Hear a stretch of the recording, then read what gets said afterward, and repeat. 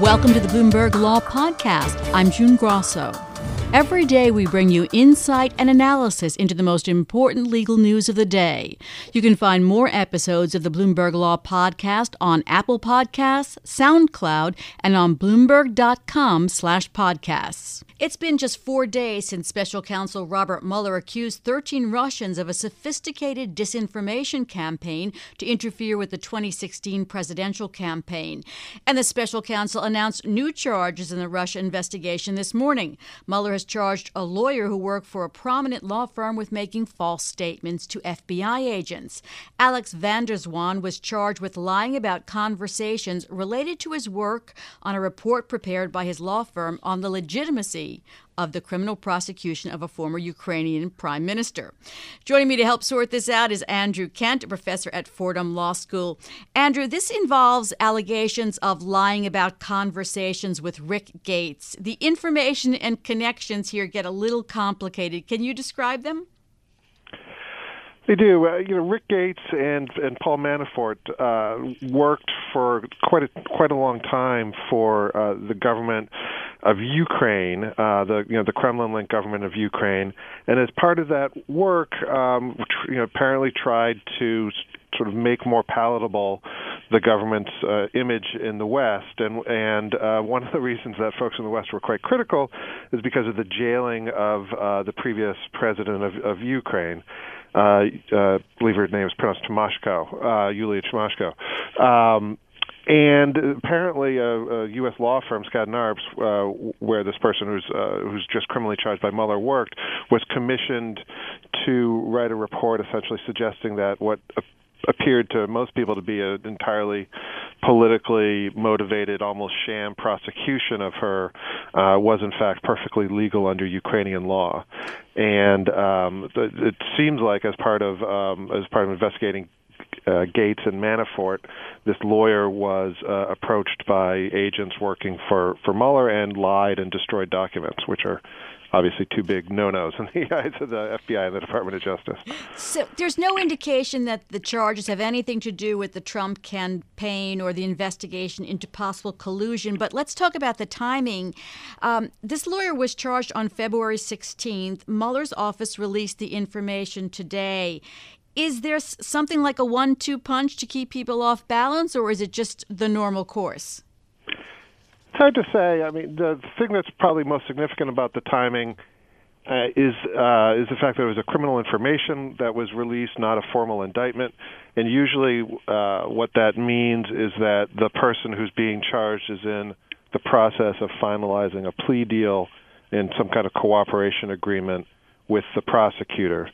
And so, probably the most interesting thing we can say about this sequence of events is this seems to be yet another person who's going to be working with the prosecutors against Paul Manafort. And that's quite significant because Gates has also been widely reported to be in a plea deal against Manafort. So if Mueller has two cooperators against Manafort, there's a huge amount of pressure on Manafort to himself plead because, the additional charges can be easily racked up against him. And Manafort is thought by many people to be sort of the key to understanding what Trump knew and intended about all of these things because he's such a important go-between between the Russian Kremlin-affiliated people and the Trump campaign. That you answered my next question as well, which was the Rick Gates plea, which, according to the Los Angeles Times, could come any day. So there have been. Let's turn to to Friday and the special counsel's indictment of 13 Russians. There have been various theories about whether the indictment is just that and self-contained, or if it might be the basis for future indictments of Americans, especially with the conspiracy theory it sets out. Which camp are you in? I think probably the most cogent thing that I've read about this was written by Bob Bauer, who is White House counsel to President Obama. He's also an election law expert. And he pointed out that the way the indictment was framed suggests that Mueller may be interested in bringing in some Americans also in the future. And what his theory was that its federal election campaign law is quite clear that non-U.S. citizens cannot give any things of value to participate in the U.S. political process. And it would have been quite straightforward to charge federal election campaign violations here, but instead, Mueller framed it differently. He framed it as a conspiracy to defraud the United States in its ability to carry out a free and fair election. And Bauer said that this is significant because it's legally uncertain whether U.S. citizens can be charged under the federal election campaign rules here in the same way that non-citizens clearly can. So it seems like by choosing the conspiracy rather than the election theory, Mueller might be wanting to make it legally easier and less controversial to loop in American participants in this conspiracy in the future. Is there a reason that he would? These Russians are not going to be extradited. Is there a reason that he came out with this by itself? I mean, is there a public relations sort of reason where he wants to say, hey, I am working on the Russia investigation as well as everything else? Yes, I mean, you're absolutely right that none of these people who were charged are likely to ever see a U.S. courtroom. So there have to be other reasons that Mueller had for issuing this indictment.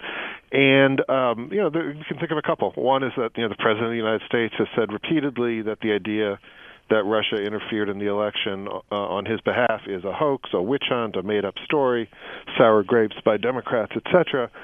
And, Mueller was charged with investigating whether there was Russian interference in the election, and he's given an answer. He said, yes, there was, and it was criminal. It violated a lot of our criminal laws.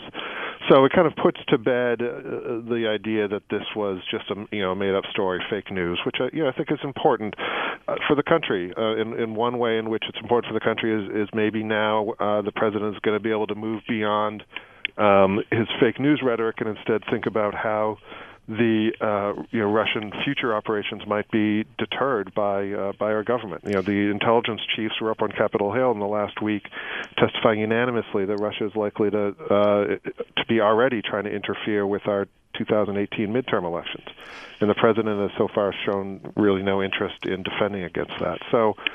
I think it's a quite significant indictment in a variety of ways. I just mentioned one. Even though these people are not likely to be jailed at any time that we can imagine. Andrew, over the weekend, election officials from all 50 states received classified briefings on risk to their electoral systems, and that's according to the Office of the Director of National Intelligence. The Department of Homeland Security and the FBI joined the sessions. Do you have a sense that this can be done, protecting the election and people having confidence in it without the president's intervention? We have about 30 seconds. So protecting it, in fact, and people's confidence, I think, are two pretty different things. The United States election apparatus is extraordinarily decentralized and localized, and that, in a way, that's a good thing. It makes there's so many pieces that would have to be attacked in order to have a real effect. Andrew, I'm sorry, we'll have to pick this up some other time. That's Andrew Kent, professor at Fordham Law School. The Pennsylvania Supreme Court has redrawn the map of the state's 18 congressional districts, a map that will be used for the state's 2018 midterm elections. Election experts say the new map could help Democrats pick up seats. Today, President Donald Trump tweeted that he hopes Republicans challenge the new map, quote, all the way to the Supreme Court if necessary. The U.S. Supreme Court has already rejected one challenge to the Pennsylvania court's ruling. Joining me is Michael Morley, a constitutional law professor at Barry University. Michael, tell us about the map and how it changed the prior GOP-drawn map. Sure. Thank you very much for having me. The current map that the legislature had adopted at the beginning of the decade gave the Republicans an advantage, leading to a 13-5 split, with 13 congressional districts being held by Republicans and 5 being held by Democrats. The map that the court adopted in connection with the political gerrymandering case can swing, and estimates vary on this, but can swing as many as a total of 10 or 11 seats Democratic, switching control of Pennsylvania's congressional delegation from one party to the other. So if these maps do wind up being implemented, you can see a potentially dramatic shift in the political composition of the state's delegation. Does this map favor Democrats unfairly? Well, that's in part one of the things that the parties are disputing. One of the concerns is that the court ordered that maps be drawn, that a new map be drawn based on a particular criteria, such as maintaining as compact districts as possible. The court didn't expressly order that maps be drawn in order to try to achieve some sort of proportional representation, and yet it appears that's one of the goals that this map has attempted to maximize. And so one question is the extent to which this map actually is consistent with the court's order. The bigger overarching objection that I would anticipate the Republicans would raise doesn't really stem so much from the state constitution or the court's order, but the U.S. Constitution, that they have several arguments that as a matter of federal constitutional law, the state constitution doesn't limit the legislature's power in the first place, and it's the role of the legislature, not a court, to impose a map. The National Republican Congressional Committee is filing a lawsuit in federal court to challenge the map tomorrow, it said. Now, Justice Samuel Alito refused to block the redistricting. So how far will Republican arguments get? Well, there's at this point, there's really two main avenues for challenge. The first is to seek relief from the Supreme Court. Justice Alito denied a request for a stay, denied a request to put the Pennsylvania Supreme Court order on hold. But a denial of a stay has no presidential weight. It doesn't imply anything about the merits of the case. So you can't read too much into that. Now that a new map has actually been ordered by the court, now that the Supreme Court can see what this new map is, how much it deviates from what the legislature did, it can see that the legislature hasn't reached an accommodation with the governor and the court. Arguably, the case is much more ripe now for the Supreme Court to get involved. And so I think there's a substantial possibility the legislature could ask for another stay now that the situation has evolved and developed. And they can also file what's called a petition for certiorari, which is asking the court to hear the case on its merits, that even if the court won't issue an emergency stay, even if the court won't put things on hold immediately, it could still nevertheless agree to hear the case and have full briefing, full oral arguments. Petitions for certiorari, most of them wind up getting rejected. It's always a long shot, but this is certainly an important case. It has national ramifications. There's an important federal issue as to whether what the state Supreme Court did is permissible under the U.S. Constitution's Elections Clause. So that would be the door to the Supreme Court. A separate federal lawsuit brought by the NRCC would face its own independent challenges. The most salient thing is they would have to establish what's called standing. They would have to show that they have the right to seek relief from the court, that they have the right to enforce the Elections Clause and the limits that it imposes in that case. And so that's a separate threshold barrier that an independent lawsuit would face. Thank you so much. That's Michael Morley, professor at Barry University. We'll learn more about the Republican challenge to this map when the Republican Congressional Committee files that lawsuit in federal court. Thanks for listening to the Bloomberg Law Podcast. You can subscribe and listen to the show on Apple Podcasts, SoundCloud, and on Bloomberg.com/podcast. I'm June Grosso. This is Bloomberg.